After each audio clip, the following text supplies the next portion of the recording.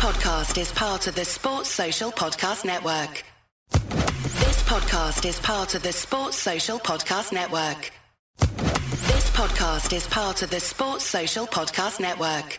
This podcast is part of the Sports Social Podcast Network. This podcast is part of the Sports Social Podcast Network. This podcast is part of the Sports Social Podcast Network. This podcast is part of the Sports Social Podcast Network. This podcast is part of the Sports Social Podcast Network. This week on The Marketer's Report, Patrizio Spagnoletto, Global Chief Marketing Officer, Direct-to-Consumer for Warner Brothers Discovery, weighs in on building trust. Trust is a really hard thing to build and a really easy thing to destroy, and we have to be very respectful about that. Our partnership with iHeart has really helped us build that trust and that relationship with the on-air talent. As the #1 audio company, iHeartMedia gives you access to all. Every audience, live conversations, trusted influencers, and the data you need to grow. Go to iHeartResults.com for more.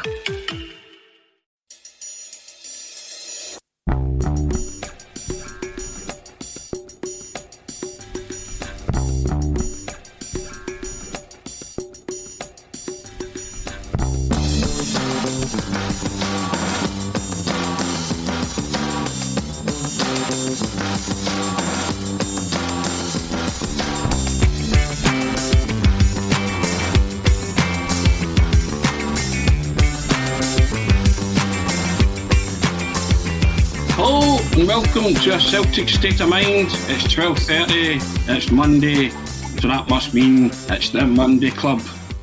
I'm Tony Haggerty, and joining me as ever is the wonderful Amy, as you say, Canavan. How you doing, Amy? How was your weekend? As you say, Tony, it was all right. No, it was good. I had a really good weekend, actually. Yeah, I did, actually. Thank you. No doubt buoyed by the Scotland-England result on Friday night. Yeah, that was terrific. Going into that, every single one of us would have took that result. Would have bit your hand off at it. But now you're kind of have to sit there and you're like, wow, we really could have walked away with 3 points there, and we probably deserved it. I thought to a man, absolutely outstanding. And obviously all the comments have been there over the weekend. But I think there's just one thing I'd quite like to touch on just at the start there. That if you look at any of the ratings, like how shocking is it that has anybody watched Callum McGregor against England? You've been watching him get like sixes. I think Sky had him at a 6. I think even some England players.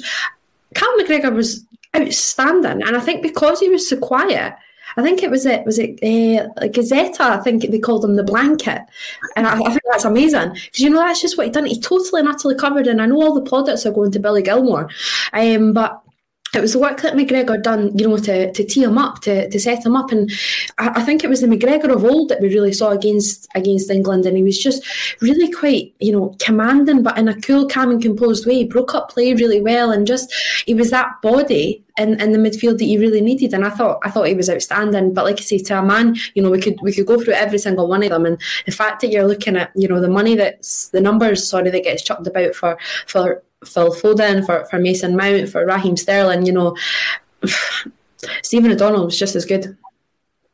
Sure, we'll maybe touch upon Scotland before the end of the programme, but good opening. I like that, Callum. I agree entirely with what you said.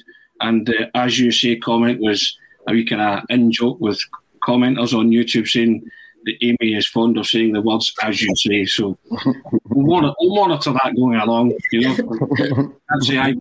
And also, it's Monday. It wouldn't be complete, the Monday Club, without our resident bus convener. What do you say, the busman extraordinaire? How are you, Russell? Oh, as you say, Tony, I'm doing well, thanks, mate. I'm in the studio, mate. I thought we would sort of show off some of the studio's fantastic sort of backdrop today. So rather than sitting in the mundane studio official HQ area, I thought we'd come to the bar, mate, and make it a wee bit more civilised, you know what I mean? Now, that's kind of keeping with the theme, because you've turned up at HQ there for pre-season. First day of pre-season, you're reporting back to HQ and didn't want to sit in the mother seat chair. Marvellous. Celtic have reported back for pre-season. All the usual suspects turning up except the international players. And a wee bit of news today that Celtic have taken up the option of extending Anthony Ralston's contract for another 12 months. Now, the strapline along the bottom says, "What will the new era Celtic look like for the first match under Ange Postecoglou?" Are these small indicators, Boyce? Do you think that he's going to go with some younger players and maybe have a look at Anthony Ralston and make up his mind? Because there were some clubs sniffing around Anthony Ralston, but they've activated that clause and he's got another year. Yeah, I mean, I think obviously first and foremost, I mean, we all know about JP's famous countdown. If he was on the show today, that would be sitting at 29 days till the next match. We've spoke about an abundance of positions that need to be covered. No two ways about it. I mean, there's, areas all over the pitch that we're going to need bodies and first team players as well. And I just think perhaps Ralston's been kept on for an extra year as a safety net. I don't want to say that disrespectfully, but he's been at Celtic a numerous, amount of years now. He's never convinced any of the managers that have been in charge at that time that he would be a regular player there. But such is the unknown quantity of trust in just Lee O'Connor in that position, and such is the time it takes Celtic to get deals over the line for new signings, you can't help but feel maybe Ralston is a safe pair of boots, for want of a better phrase, at right back, just in the meantime till Ange has a chance to, get his full overhaul and full flow, because the countdown's on now. And you've got someone like Ralston, who at the end of the day does have decent SPFL experience. He's played in Europe before as well. You might be looking at that as a safer bet than perhaps bringing Lee O'Connor. I think played a lot of his spell at Tranmere in midfield, as opposed to the actual right-back position we thought he was. So it might just be one of those ones where it's a needs must right now. Do I think Anthony Ralston is going to be the long-term right-back at Celtic? I'd be happy to be proved wrong, but I can't see it. Amy, it's less than a month, or about a month, till we do play Midtjylland in the... I think that's how you pronounce it, Midtjylland. I think I said Midtjylland the other day on the pod. Somebody corrected me and laughed at my pronunciation. So Midtjylland, or as they're now known in my house, the Danes. What's your thoughts on that about Ralston? Are you enthused by that, or does that worry you slightly? Or I don't think anybody can really be enthused by it. It's I think Russell was spot on there. I think he's made 20 appearances maybe in the last 5 years, something like that. I appreciate his loan deals out as well. But I have, and I've said it on this pod, so I can't go back and really backtrack, but I don't personally mind Ralston, and I think there's been times over the last season that I'd have gave him a little start and just, let's see the ball rolling again. He's had loan spells out, Dundee United, St Johnstone as well, I think maybe. So let's see what's built upon, because it's been a wee while maybe since we've seen him. And saying that, going forward though, the fact that he didn't, make any cameo appearances at the tail end of last season, then that doesn't set me in a lot of stead. Because you're thinking, wow, he couldn't get ahead of John Joe Kenny. And it wasn't that John Joe Kenny was putting in Stephen O'Donnell-esque performances. He wasn't setting the ground alight. It was really, really bog standard. And there was nothing, he wasn't the shining light in any team. And I appreciate it was tough for him to come in, but there were opportunities that, we could have turned to Ralston. He obviously made the bench a few times. So it wasn't the case of a fitness issue. So he was an option, but we never really turned to him. So going forward, it's like I say, it's definitely not something that we could be enthused by. And I get what Russell's saying. Maybe again, it's a safety net, but then what sort of safety net is it? It could be a safety net with thousands of holes upon it, because we don't know really what the safety is, because we don't know what assurance we've really got with them, because it's been so long since we've really seen him play. So it's not, if this is the new era that we're looking into, the new era that I have no idea how that's going to shape up to be. It's not the glamour first sort of move, first sign that we really wanted to see. It's not the wow. It's not a big one, is it? You mentioned a name there though, and Ange would have watched him at close quarters on Friday night. Stephen O'Donnell. Now he has many a detractor, but Stephen O'Donnell won a few more admirers, I think, the other night on Friday night with a sterling performance against England, against some top quality players. Now, I'm not saying Stephen O'Donnell can perform like that every week, but he said it himself in the after-match interview that he was buoyed by the fact that the manager picked him, because he'd read all the criticism Now, this is a guy that's been constantly linked with a move to Celtic. Would you like to see him sign for Celtic, Amy? Or should Celtic look elsewhere? But if you're Ange and you're watching Stephen O'Donnell for the first time on Friday night, you couldn't help but be impressed. Absolutely. And as we all know, Ange was there, so he definitely would have, caught the eye. It's interesting, I put out a tweet and I was like, obviously, Stephen O'Donnell, some performance. And then I got a raft of replies really going, sign him. And I never really interacted with him because then I was kind of a bit like, that's not why the tweet was sent out. There's no denying it. He was terrific the other night, and I think that was, there was a combination of things there. I think that he felt, obviously, in the post-match interview, which is a fantastic interview, he comes out and says, he just wanted to repay it to Steve Clarke, to repay it to his teammates, to his friends, his family. So he had that sort of support network. It wasn't a disaster against the Czechs last week. It was that there was a few errors, and I think there's no denying it that the atmosphere definitely got to him. And he certainly wasn't the only one. There's no point just picking out on him, but I think he's just a little bit of the whipping boy, of course, as well. We're guilty of it ourselves. We're talking about maybe the English would look upon him that, he only plays for Motherwell. We're all guilty of it, that we're looking at, wow, do we really want a Motherwell player in the Scotland setup? But you know what? He's been the best option, and it definitely turned out to be that way on Friday. But going back then, if we look at such a big occasion this time last week, getting some for against the Czech Republic, then will that happen at Celtic?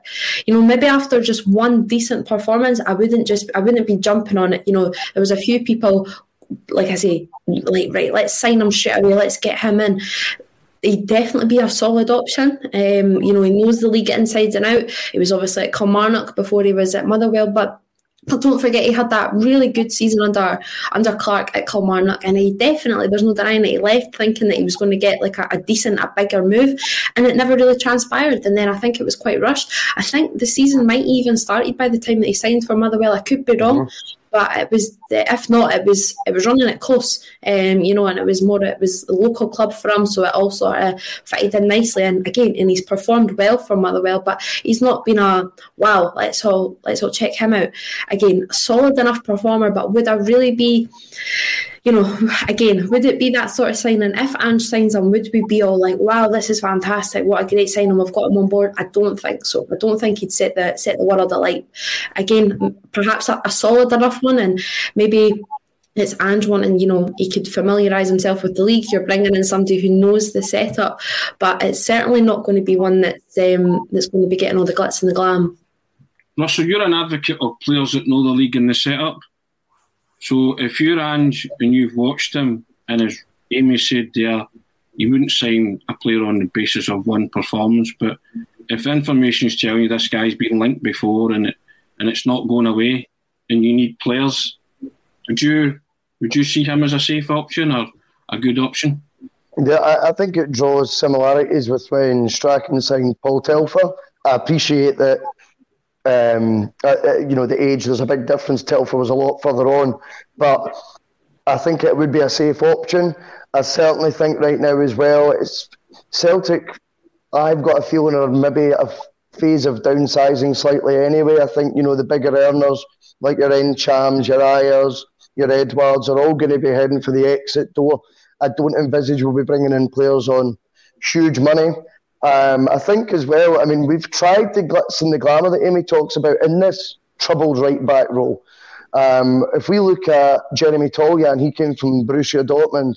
John Joe Kenny came from the bright lights of the EPL, as did Moritz Bauer. I think Stoke had just been relegated, but he was an international defender. Frimpong came from Manchester City and had a good 6 months, but let's be honest, last season none of us were sad that he left in the January. In fact, we were pleasantly surprised at the transfer fee we got. So if we look since Lustig left at the replacements we've made, we've sourced bigger clubs right backs that have came from more glamorous leagues, and it hasn't really worked. Stephen O'Donnell on Friday was on approximately 100th what his opponents were a week in terms of wages, 100th. And was absolutely outstanding, showed what he can do in the big stage. Again, I think very much like Ralston, was easy to get over the line to trigger that extension for a year. I don't think there'd be many obstacles in the road of bringing Stephen O'Donnell in. right now Ange's going to need bodies, like I've already said. Would you take Stephen O'Donnell on a 2-year deal right now, just because it makes sense, not perhaps because you're clamouring for it? I think there is pros to that deal, I really do. I think we've got to accept it right now. We are in such a huge overhaul with the squad, all our own doing, not Ange's, that there's going to need to be some sort of signings made that have short-term, you can get in the door quickly and perhaps have a short-term impact whilst trying to build a strategy or identifying targets for long-term roles in those positions. Do you know what I mean? Another one from Paul who's sent in a comment, and thank you for all your contributions on the social media channels. He says Stephen O'Donnell isn't a great standard, but he's above Ralston at least. Ralston wouldn't stand out at Cliftonville. Well, there you go. That's fair enough. Fair enough towards Anthony Ralston. And on that subject of defenders, Celtic have been linked with Oxford United defender today. Rob Atkinson. That's the fella. I nearly said Ron Atkinson there, but I had it in my head, don't say Ron Atkinson. Rob Atkinson's his name. Played 44 times for Oxford United last season and he scored twice. Bristol City are also looking at him as well. Oxford have seemingly quoted a 1.6 million fee for him, but it's been reported that Celtic are really keen. He's 22, young defender, comes with some kind of pedigree. Again, not a household name or one that would get Celtic fans off the chair, but maybe if they're doing their scouting and they've looked at this guy, he fits the bill as a young Ange Postecoglou prototype player that could come in and maybe do a job, and he would work his magic on him and turn them into the finished article, because that's the way he seems to like to build his teams, with young guys coming in and he makes them better over a period of time. Do you think that suits that? Fits that criteria, Amy? I think that would be the thinking behind that. Well, you've got to take, obviously, the only thinking again, like you say, is obviously he's far from a household name. You've got to hope that obviously age is definitely on his side in that sort of respect. It's definitely going to be, any time that there's any other sort of suitors in, and if he's in a little bit of demand, then of course, then there attracts that extra little bit of attention. I think perhaps maybe the hesitation I would have, and maybe thinking it's a little bit dubious, is that can I really see, Ange Postecoglou, who's only been here, a matter of days, is he really looking at Oxford United? And if he is, then that's fine, fair enough. But if not, who's doing the scouting? Who else? We have no idea what sort of backroom team is in shape, whose roles what, or, who's even, what the roles even are, if it's a director of football we've got coming in, or a head of recruitment, whatever it may be. So I think that's where I have a little bit of hesitation as well. Who's looking at this guy? Who is it that's sort of, looking at him and going, he could be decent for us? And if it's Ange, then absolutely, and you get behind that, and that's terrific that he's hit the ground running. Obviously, he's down south, obviously in London, and if he's, maybe talking to people, and of course he's going to have contacts, but it's quick to, have it been reported that we've got an interest, when really it's came out of nowhere. It's not one that, now, my God, Celtic are linked to everybody, always, every single transfer window. So it's not even one of those that, we've been linked to before sort of thing. So there's a little bit of history. This is all came pretty much out of the blue. And that's probably where my hesitation is that who is looking for him? Who's picked him out? Because it's, like I say, it's not the household name. He's not been like, wow, he's somebody that we want. I've never heard of any sort of interest up until now. So there's definitely a little bit of hesitation there from me. I totally agree. I hoped that Ange Postecoglou is scouting these players, but I think, as you say, the time scale in which to do that doesn't stack up.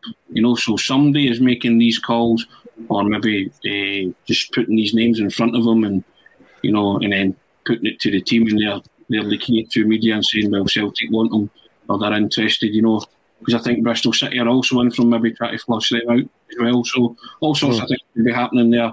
Russell, your thoughts on Rob Atkinson? Yeah, I don't have any thoughts on Rob Atkinson as a player, as I've never heard of him, with all due respect to our Rob. I think we're going to need to maybe get a wee bit used to it this season, that there's going to be signings that we've never heard of before. The one thing that is strange, like Amy's touching on there, though, is as far as I was aware, Nick Hammond's left the building. So the head of recruitment, we don't have one right now. We've not heard of any appointments of a new one or a new scouting team or anything like that. Is Ange going off old player lists that were maybe already sitting around the HQ, back to HQ again, but I don't know. I had a great chat with Jared yesterday, who, if you remember, he does Celtic Down Under pod, and he came on with Paul and the team a couple of weeks ago to discuss Ange. And he pitched a couple of players to me yesterday that were not on my radar. I can't remember the names. I think one's called Sainsbury, of all surnames. All their supermarkets are available. But he apparently is 31, playing in the Chinese league right now, and I think was captain at times for Australia under Ange. And he says he would be a beast and an affordable centre-back who loves defending and dominating. And those sort of signings, to me, maybe tickle me a bit more, because Ange would have previous experience with them, and he would have had a huge say in that transfer, which I think what Amy's alluding to is who's having the say in these deals right now. That's where the concern creeps in.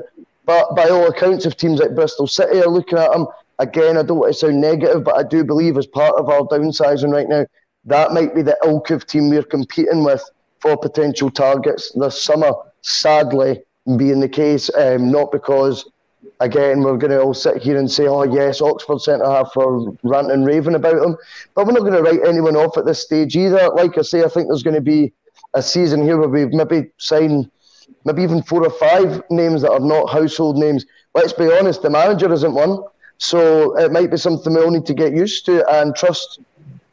It would be nice to know whose judgment we're trusting on it, though. Like Amy's saying, I would like to see us have to put our faith in the manager's judgment for what the signings we're making. You can't help but feel this one might not be of one from his radar as opposed to one that was already on some sort of sheet. The one positive, though, as I said there, is that he was actually active at a football match on Friday night, watching some Celtic players that were playing for Scotland, but also just being around that football environment and doing his work straight away. So he's in London.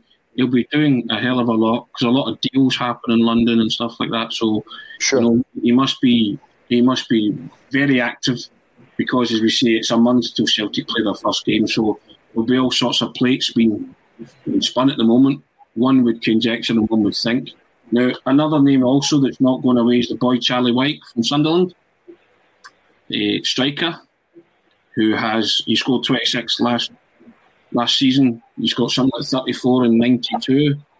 And, he seems to be keen to come to Celtic. I think he's going to reject a deal at Sunderland.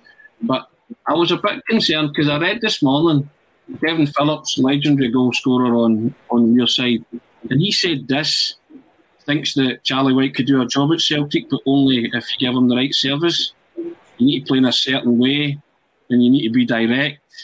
And he said Sunderland went back to front quite a lot, quite early at times. And he said if you're playing with wingers, that would also provide an option for him around the penalty spot. But he says his signing would be an indication as to how Postecoglou would play. And he says, I'm surprised that Celtic are maybe signing him. He says, because he says, for me, he's more than an impact sub, or he'll just be like an impact sub. He'll probably not play every week.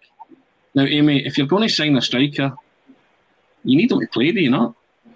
We certainly do. We need to have that out-and-out striker who can play week in, week out, because that, like as somebody obviously touched upon, we're going to lose Edouard. That's a given. Who knows on what planet and where Lee Griffiths is right now.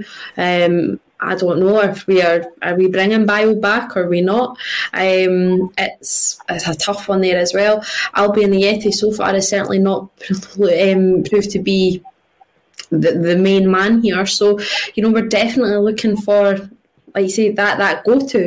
And if he's only, an impact sub, or those comments are certainly not the most, That's Kevin Phillips saying that. Yeah. Kevin Phillips knows a bit about scoring goals. So it's not everybody's view. It's just a view, and I'm not. Yeah, absolutely. I'm going to have a downer on Charlie White because he might be a very good player, but as Russell says, I'm not pretty au fait with Charlie White. I don't know too much about him, so I'm taking the word of a man who put the ball regularly in the net for Sunderland and England and was pretty good at it, so... Certainly was. So, and that's, the sort of guys that obviously you want to turn to, really, you need to try and build a little bit of background on the guy. Well, you want to turn to somebody who knows how to do and how to do it. So it's not the most, it's not going to sell me. But you can't just take that. It's a great contribution, but it's not the most... I don't know, encouraging sort of comments, but like you say, everyone's going to have a different opinion, and that is just Phillips. It's not a ringing endorsement of his talent, let's put it that way. But there seems to be suggestions that this deal's pretty far down the line and the boy's keen to come. So if that's the manager who's picked him out again and scoped him out, then you trust his judgment and he might be part of that new era jigsaw. Russell, what's your thoughts on that? Yeah, I think we only need to look at last summer. We were linked with a League One striker in England who'd scored a lot of goals. Were we blown away at the time at the prospect of signing him? I don't think so. Revisionism occurs, of course, because as this season progressed and he played at a higher level, he showed what he could do, Mr. Tony. His name, Russell. Didn't want to mention his name. I know, but who cares? We'll do it.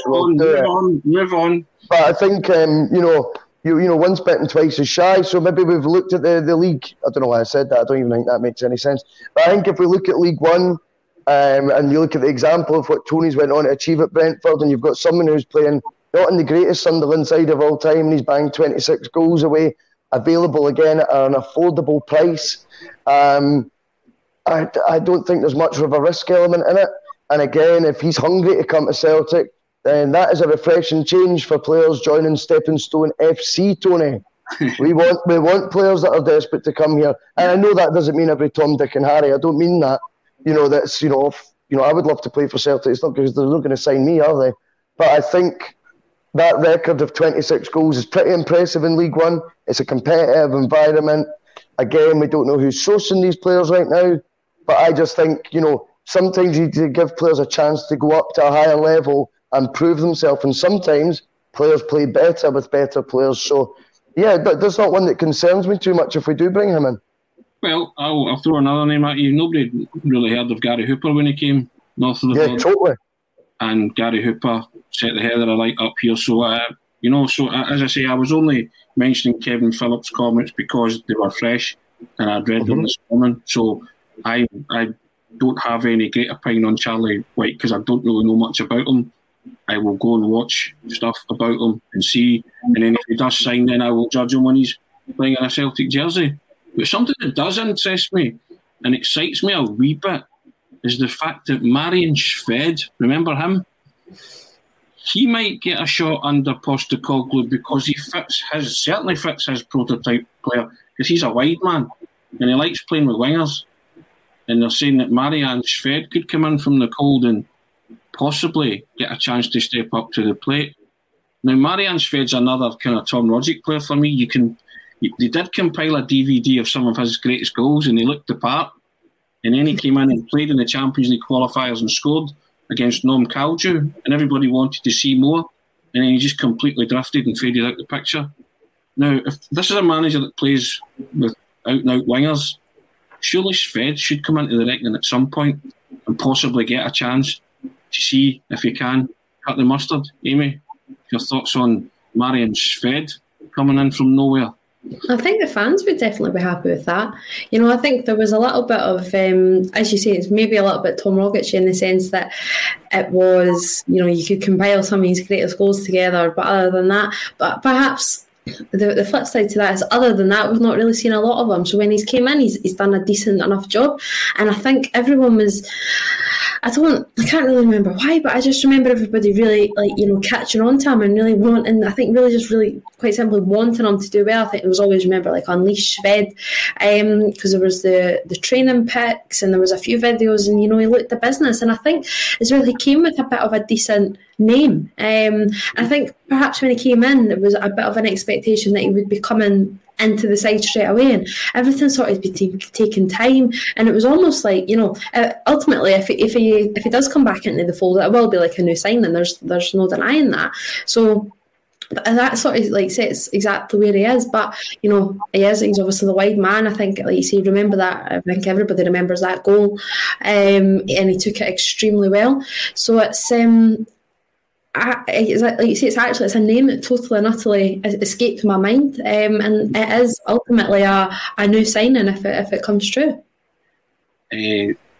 Another comment coming in here that says, if we have taken up the option on Ralston, why not do the same with Griffiths, who has scored or assisted a goal every 42 minutes throughout his entire career? Now that's some stat. Fantastic. I mean, we're looking at, trying to resurrect maybe players that's not worked with in the past. I think what it does tell you first and foremost about Shved is that signing policy has to come to an end now. We cannot keep putting players onto managers that the managers know nothing about and then are far more likely not to take a shine to because they've not had any say-so in it. He might not fit their types of characteristics of the players they're looking for, playing the sort of roles that they're looking for in their team. So that to me, Shved's such a glaring example of where we got it so badly wrong in the past sort of few years transfer windows since sort of Rodgers sort of spat the dummy about it. Is he worth another chance? Well, look, we're paying his wages. What's the point in not giving him a clean slate and just treating him like a Celtic player, part of the squad, and seeing how he does in pre-season? It's worth a go, isn't it? If it's not going to work out, then cut your losses eventually, but there's no harm in trying. As for Lee Griffiths, to me right now, if you're re-signing Anthony Ralston, you re-sign Lee Griffiths, it is just as straightforward as that. If we're talking about safety nets earlier, I'm saying about the Ralston deal, because maybe the games will come too soon for us to have our full recruitment process. I think As the #1 audio company, iHeartMedia gives you access to all. Every audience, live conversations, trusted influencers, and the insights and data you need to grow. iHeartMedia is your access company. Go to iHeartResults.com for more. It's the Marketer's Report. This week, Patrizio Spagnoletto, Global Chief Marketing Officer, Direct to Consumer for Warner Brothers Discovery, weighs in on the difficult task of building and retaining consumer trust.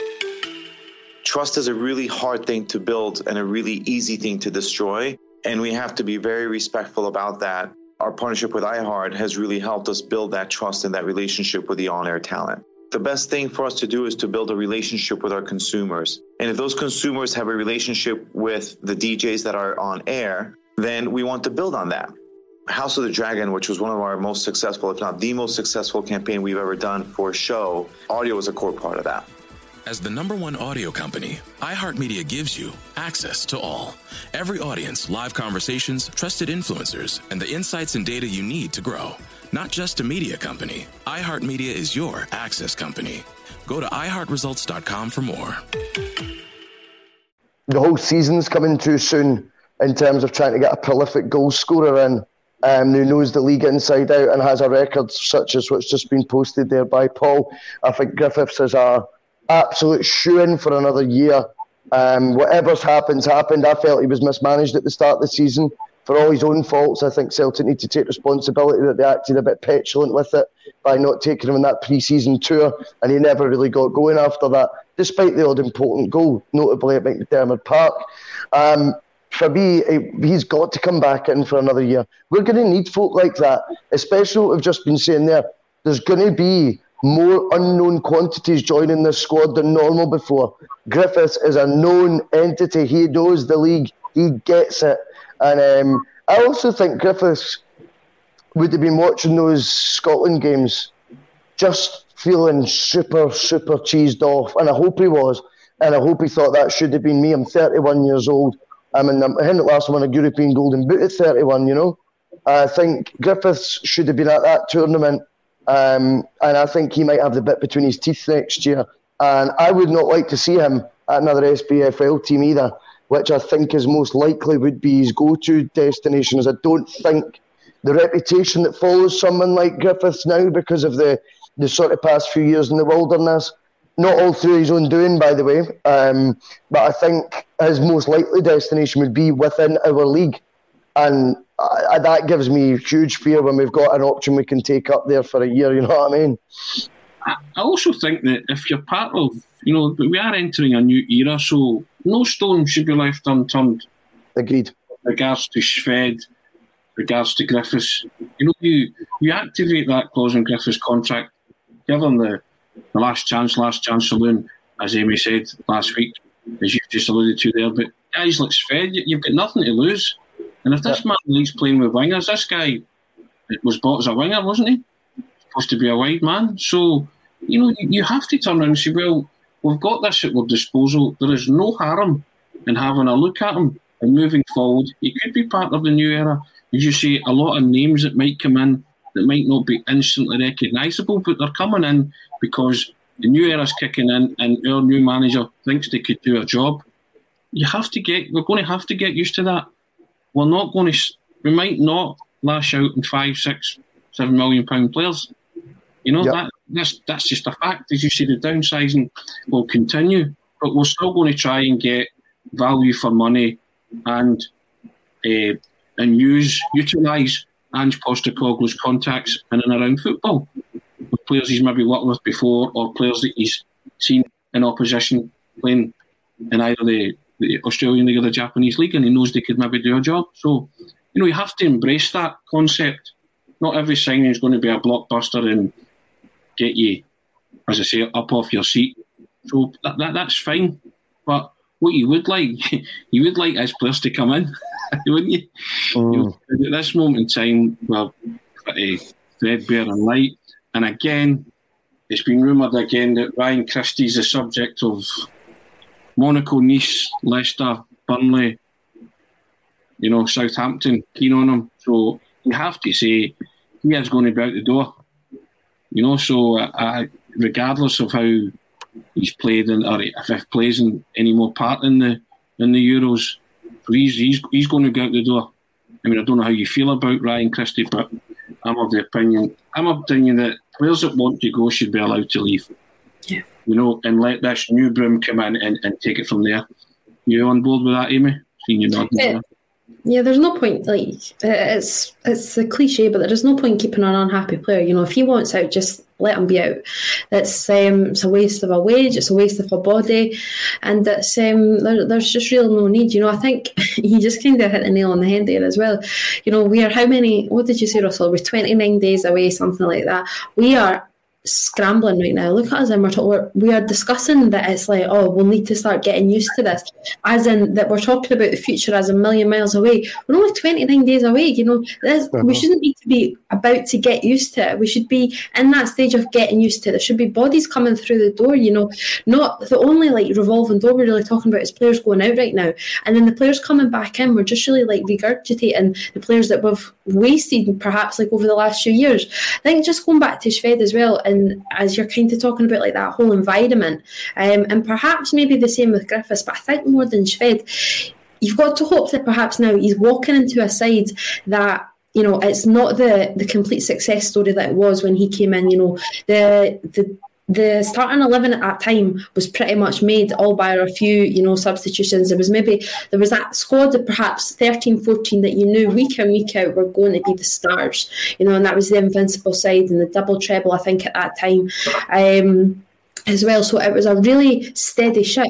This is a sinking ship right now, so there's a chance for Shved to walk in here, and it is now it is a new team. He's not got all these familiar faces around him. It's not as tough to get into the starting 11, so it's a totally and utterly different format that he's walking into. And perhaps it's the same as Griffiths, he's not having to come in and play second fiddle to Edward. He has the chance again to be the main man, and he has to, that's another factor that we have to chuck into this and hope that that's what he wants to be. You have an opportunity here to be Celtic's number one striker again. It's been a few years since you've been that, because Dembele came in and totally, knocked them away after that game against the hat-trick game for Dembele, and then that was kind of it, because he came in and again, I think it was so tough. I think remember at that time we were all devastated because Griffiths has picked up the injury, and we were like, oh was we're having to turn to Dembele, and obviously goes and puts in that sort of performance. But since then, he's never really been the number one go-to for Celtic, and perhaps that's what he likes to be and needs to be, because then it's that sort of want, need and desire. So again, there's an opportunity for him now, because this is a totally and utterly different setup we're walking into. And this is obviously the new era, but, you know, before we even get to that new era right now, this is just worrying. You know, it's scrambling, it's amateur, and it's so disappointing. You know, you're looking around every single day and we're like, what is this? And then we don't know, you know, obviously it's not Ange's fault that he's not up here, but you've not really got a manager in place. You've got no idea who his backroom staff are. Are John Kennedy and Gavin Strachan taken? Don't get started on Gordon Strachan. Is Gavin Strachan taken? You know, training days come back in. Who is taking it? So it's just extremely messy. I mean, my thoughts are that if the likes of Edouard, Christie and Ayer are going to leave, Russell, we try and do those deals and we get as much as we can for them as soon as possible. We don't need it to drag on, because we need that cash for some sort of rebuild. You know, we get as much as we can for them. You can speculate the figures all you want, but teams will only pay what they're worth. You know, so we get that chunk of money in for those three, because these three guys seem to be the ones who have agitated for a move and were unhappy not to get it last year and want out the door. So I would say let's get them out the door within the next 10 days if we can, because Celtic need to focus, as Amy said, on what's in front of them now. They need some sort of rebuild to start happening with the full management team coming in and players coming through the door as opposed to leaving, because you need to see some kind of structure. And I'll go back to something that you said a while ago. Near Beaton's going to play in the defence in the Champions League qualifiers, isn't he? It's looking likely right now. I mean, we need to be clear as well. This is none of Ange's doing. No, we're not saying this is not. No, I know you're not. But I just want to kind of re-emphasise that any sort of doom and gloom that we're maybe sounding like here right now is not based on, you know, Ange Postecoglou's potential ability or lack of in the job. He'll be judged, you know, far further down the line, in my opinion, on his credentials to be Celtic boss. What he's walking into, though, is a storm. And it is, I can't think of a time, maybe Lennon's first time round, where so many players are going to come in. And so many, obviously, as we've discussed, are heading for the departure door. And I think you're absolutely spot on. We have to get these guys out the door, the sooner the better, because also that can then dictate what players it is you're targeting to bring in, because you know how much money you have to spend. If you don't know that, then you're going to be looking at Oxford centre-backs and Stephen O'Donnell's of the world. I'm not meaning that disrespectful, I just mean they cost less money.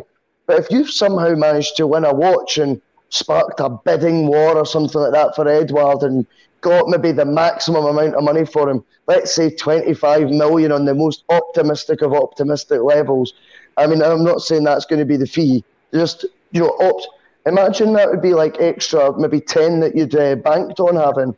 Before you know it, you can look for better calibre of players that perhaps Ange had in mind for getting further down the line, maybe next summer or something. So we do need to be proactive in this now. You know, and I appreciate he's not had long to. He's only just started pre-season today. So surely the steps would be you would assess what you've currently got, identify areas that need strengthened, and then look for players that are going to fit in with the team shape, tactics, league that you're playing in. Right now, he's got to do that in a heck of a short time. I don't envy his task, but it's a challenge that we're all just going to need to embrace.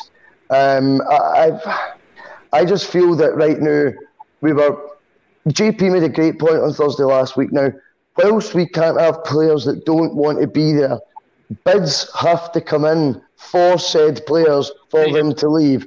Bids didn't come in for these guys last autumn time. Lennon was frustrated by the fact that they'd made it clear they wanted to leave and couldn't get them out the door. But it turns out there was only, one bid that was made for one player, and it was seen as derisory. Fair enough. What are we going to... We can't expect us to just... As much as I'm in a rush for these guys to be, departing, it also has to be for a fair figure and a fair amount of money.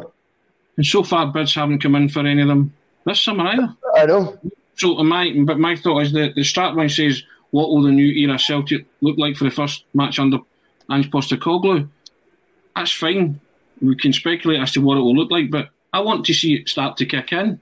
I want the new era to start tomorrow, or yesterday. That kind of thing. I want to see things happening now because the clock is ticking. You know, you're going into a European Champions League European qualifier, and we've exempted them from criticism on that. Yeah, 100%. Ange has a free hit at this. If he does anything in this, he is, as I said before, a miracle worker. Yep.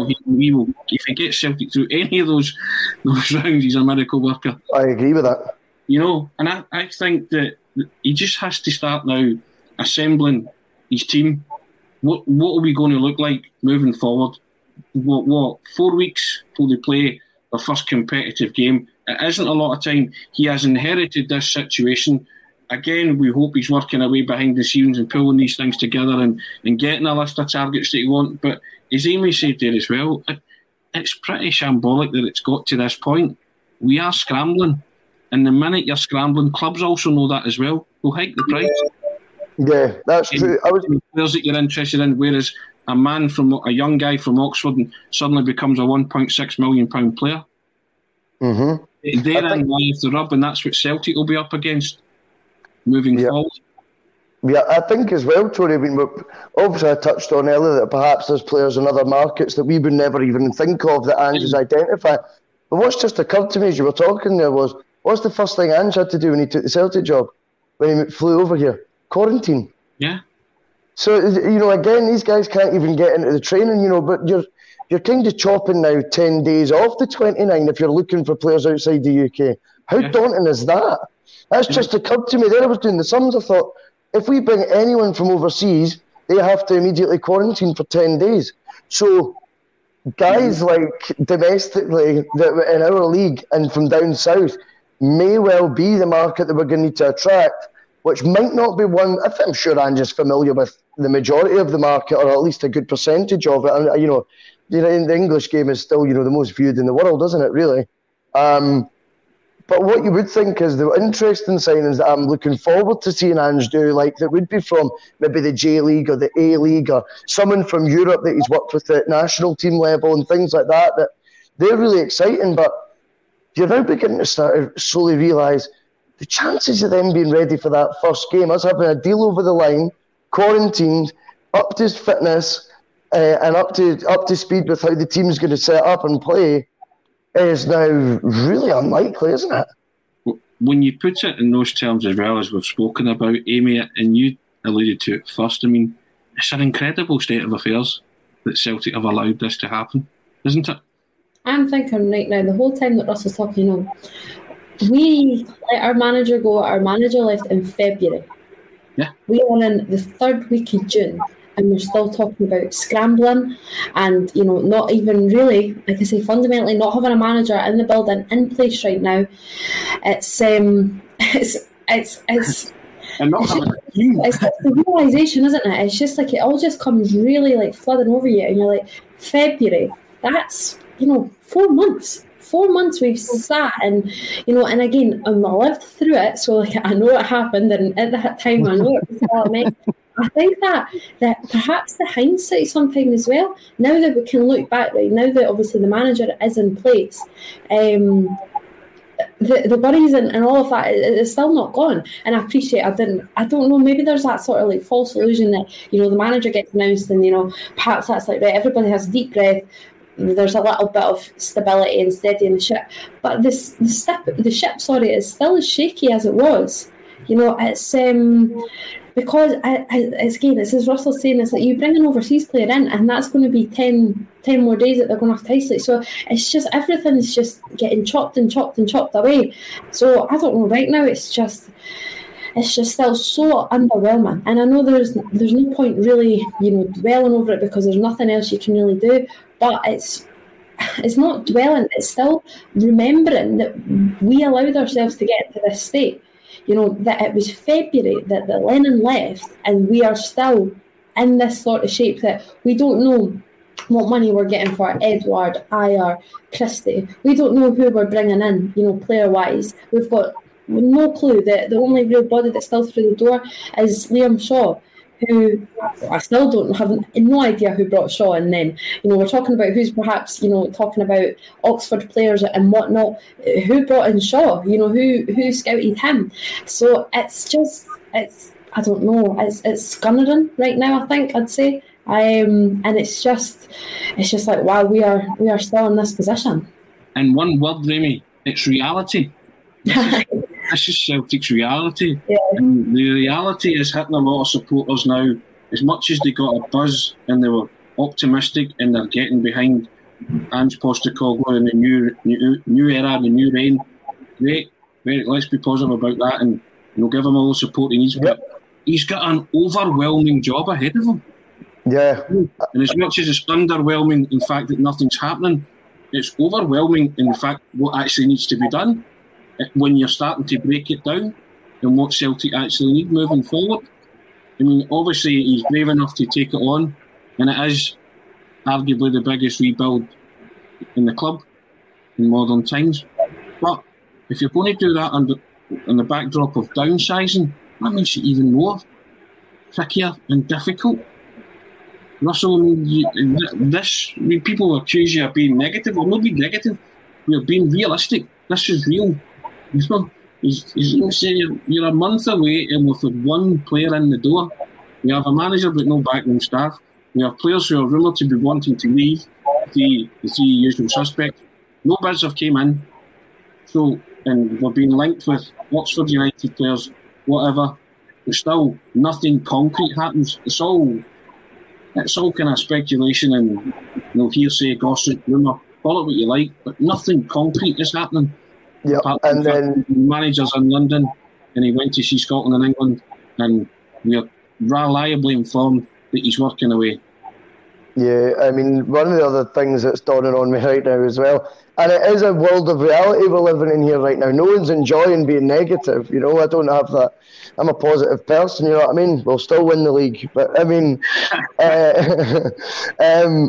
we've got 8 players at the Euros right now too. Yeah. What break or respite are they getting before that European qualifier?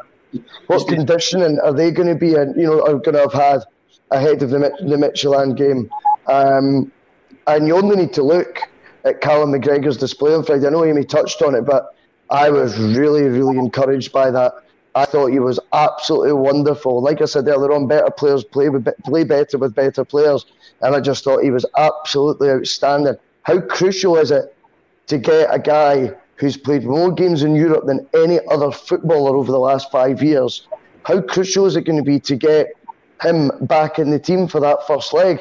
And yet you've got to flip that and go, the concerns we've had over Callum McGregor have been because of exhaustion, because of fatigue, because of looking jaded. And yet that is going to be the best option right now that we've got. 8 players at the Euros, 29 days till the tournament, incoming signings from abroad, 10 days quarantined. Wow, it is. No wonder Ralston got the new deal. We have cracked that, by the way, today. Just in our chat, the Ralston deal, I'm sure it actually makes a heck of a lot more sense. I would like to think Lee Griffiths will be tied up in the next couple of days because, boy, oh boy, does he need a pre-season from the get-go again this year. Russell, you mentioned those 8 players. We also need those 8 players to come through that tournament unscathed. Oh, I know. What if somebody gets clobbered?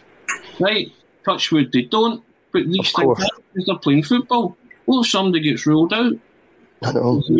A major injury or whatever, right? So you're hoping things go to plan and those 8 players come through the tournament unscathed and fit as well. So there's a whole plethora, of things that are just things that are happening that you just look and you think, why did it take us so long to sort this out? We've had 4 months, as Ian said there. 4 months, and it's come down to this. You're now cramming everything into a month. You're cramming more or less a whole season's worth of speculation into a whole month.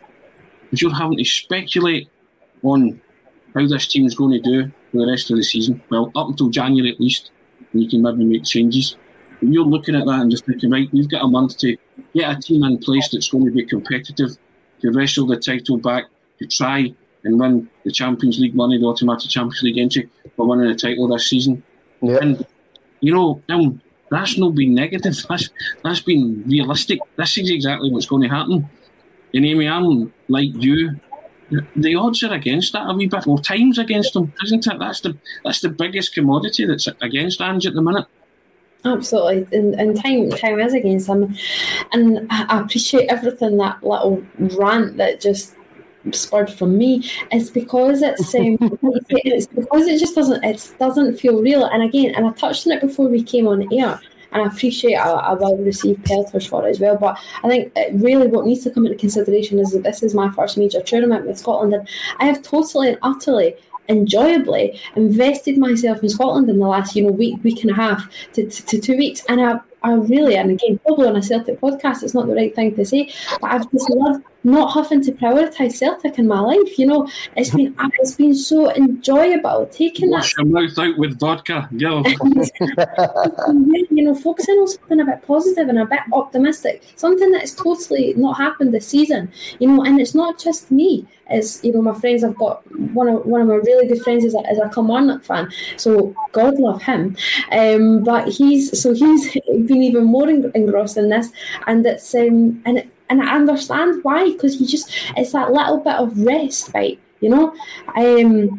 So again, I think that's maybe why we're back. I'm talking about Celtic again, having to think of that Celtic state of mind, and that's why it's all hit me that this is the worrying state that we came to over the course of the last 4 months, and it's because I've managed to kind of park it to one side for the last 2 weeks and just go, you know what, it's going to work itself out, but it's not really going to work itself out, and just because I'm not actively thinking of it doesn't mean that mess still isn't just happening, and it's occurring, and while I'm watching, Callum McGregor put in an absolutely tremendous performance for Scotland, like you say, I'm not thinking about, oh my God, this guy's not getting a rest again, and this is who I didn't really want to play in the warm-up games for Scotland, the friendlies, because I'm like, please God, just give this man a rest.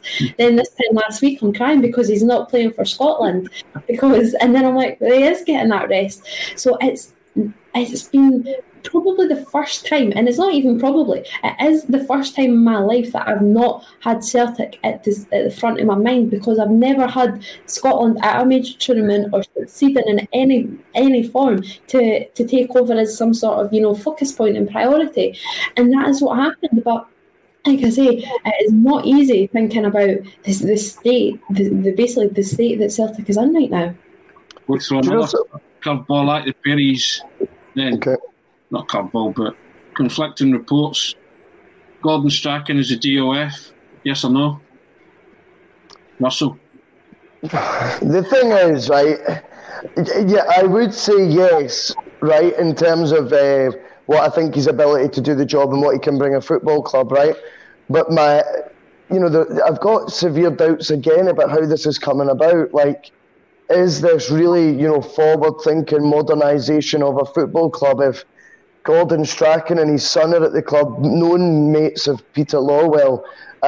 If it's a City Group manager coming in that we know we did with Ronnie Dyla as well, who's funnily enough now managing another club in the City Group right now, it's all getting a wee bit lazy after the one time we showed ambition, we just hung on too long. See, just quickly as well, by the way, they're talking about the short period of time we've got. One positive I'm going to take from this is it might force Celtic's hand to deal with transfer business how we've been wanting them to over the last few years, because they've not got the time to pussyfoot about anymore. It actually could be a good thing. We might start acting like, we need to get him. What do you want for him? We'll pay it. And maybe we'll see some more actual directness from Celtic in the transfer market that's been sadly lacking. So from that, we can take a wee positive there. As for Strachan, look, it's like we're saying about some of the players coming in. It might just have to be what does the job for now. But would it have been someone I would have thought would have been on this new era, as we're calling it, on the list of, then the Talking Head song comes to my head again of Once in a Lifetime, and that is same as it ever was, same as it ever was. Amy, your thoughts on Gordon Strachan as a DOF? It's most likely going to happen. I don't. Modernising of the club. Exactly, modernising of the club. I can't get on board with it while his son's part of the coaching setup. And I'm not saying that just if Gavin Strachan wasn't part of it, then I'd be like, all right, let's get Gordon Strachan in. Because as Russell says, it's not that step into modernising the way that we're trying to, wanting to take the club as a gain. And it's kind of just reiterating what Russell said, but no doubt that Strachan could do that job. This is an incredibly intelligent man and a fantastic knowledge of football.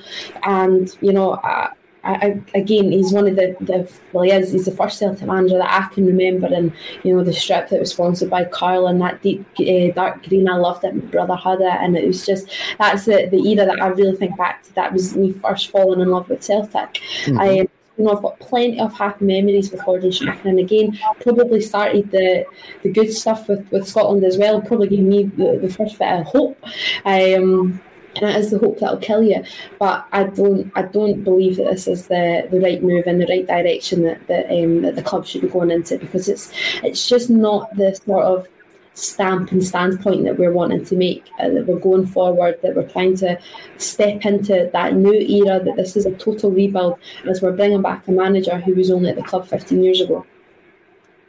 To continue Russell's theme, you may tell yourself, this is not my beautiful club. Is that what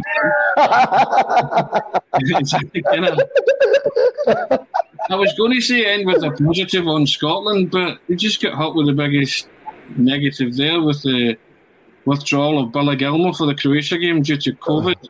It's such a Scottish thing to happen, isn't it? You could not beat that. We're up there after a tremendous performance display and a decent result against England, with Billy Gilmour prominent, and then all of a sudden he's out for the Croatia game. You couldn't make it up, but if you're Scottish, you could make it up, because it's the kind of things that happen to us. Amy, I'll come to you first, because you're up there with Scotland now, but I mean, you must have felt like crying when you read that today. Like you say, you've just got to laugh, otherwise you'll greet. It's so Scottish. Like you say, of course it was going to happen. It's here's us all talking about how much, right, we've got to keep that same starting 11 for the Croatia game, when we had a great shout. Everything just clicked on Friday, and now we get to this stage. So it's disappointing, there's no denying it. And now there's just going to be the whole talk, who comes in? Does Turnbull come in? Does Christie come in? Is it Armstrong? Do we move McTominay forward? There's just going to be so many if, buts and maybes.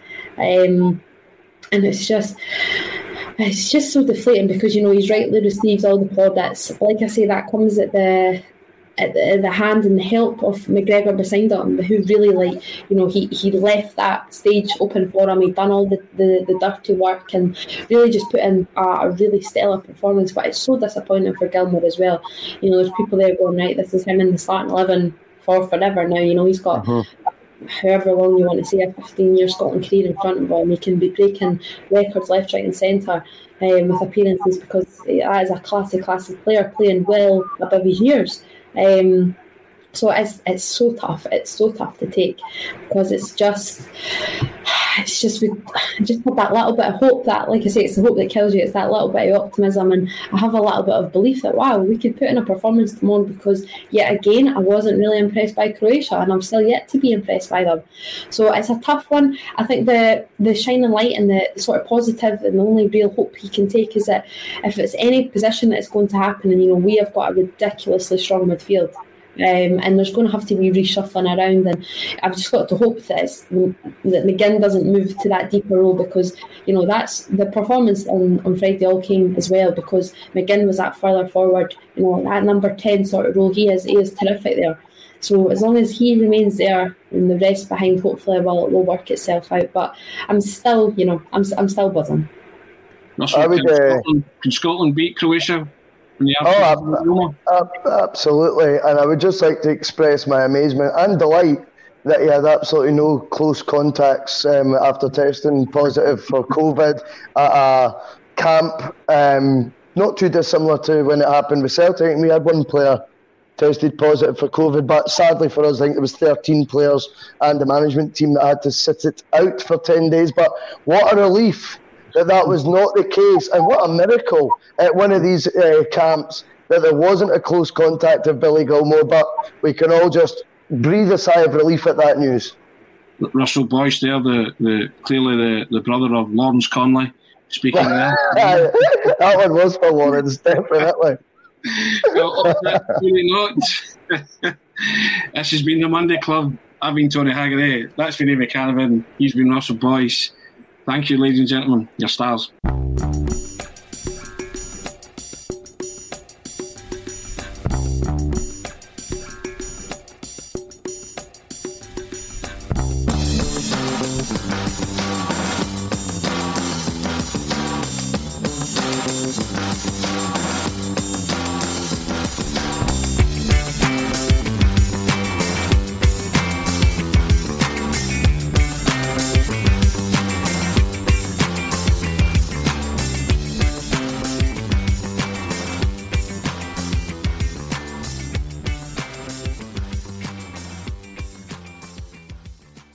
This week on The Marketer's Report, Patrizio Spagnoletto, Global Chief Marketing Officer, Direct-to-Consumer for Warner Brothers Discovery, weighs in on building trust. Trust is a really hard thing to build and a really easy thing to destroy, and we have to be very respectful about that. Our partnership with iHeart has really helped us build that trust and that relationship with the on-air talent. As the #1 audio company, iHeartMedia gives you access to all. Every audience, live conversations, trusted influencers, and the data you need to grow. Go to iHeartResults.com for more. Sports Social Podcast Network. Sports Social Podcast Network. Sports Social Podcast Network. Sports Social Podcast Network. Sports Social Podcast Network. Sports Social Podcast Network. Sports Social Podcast Network. Sports Social Podcast Network.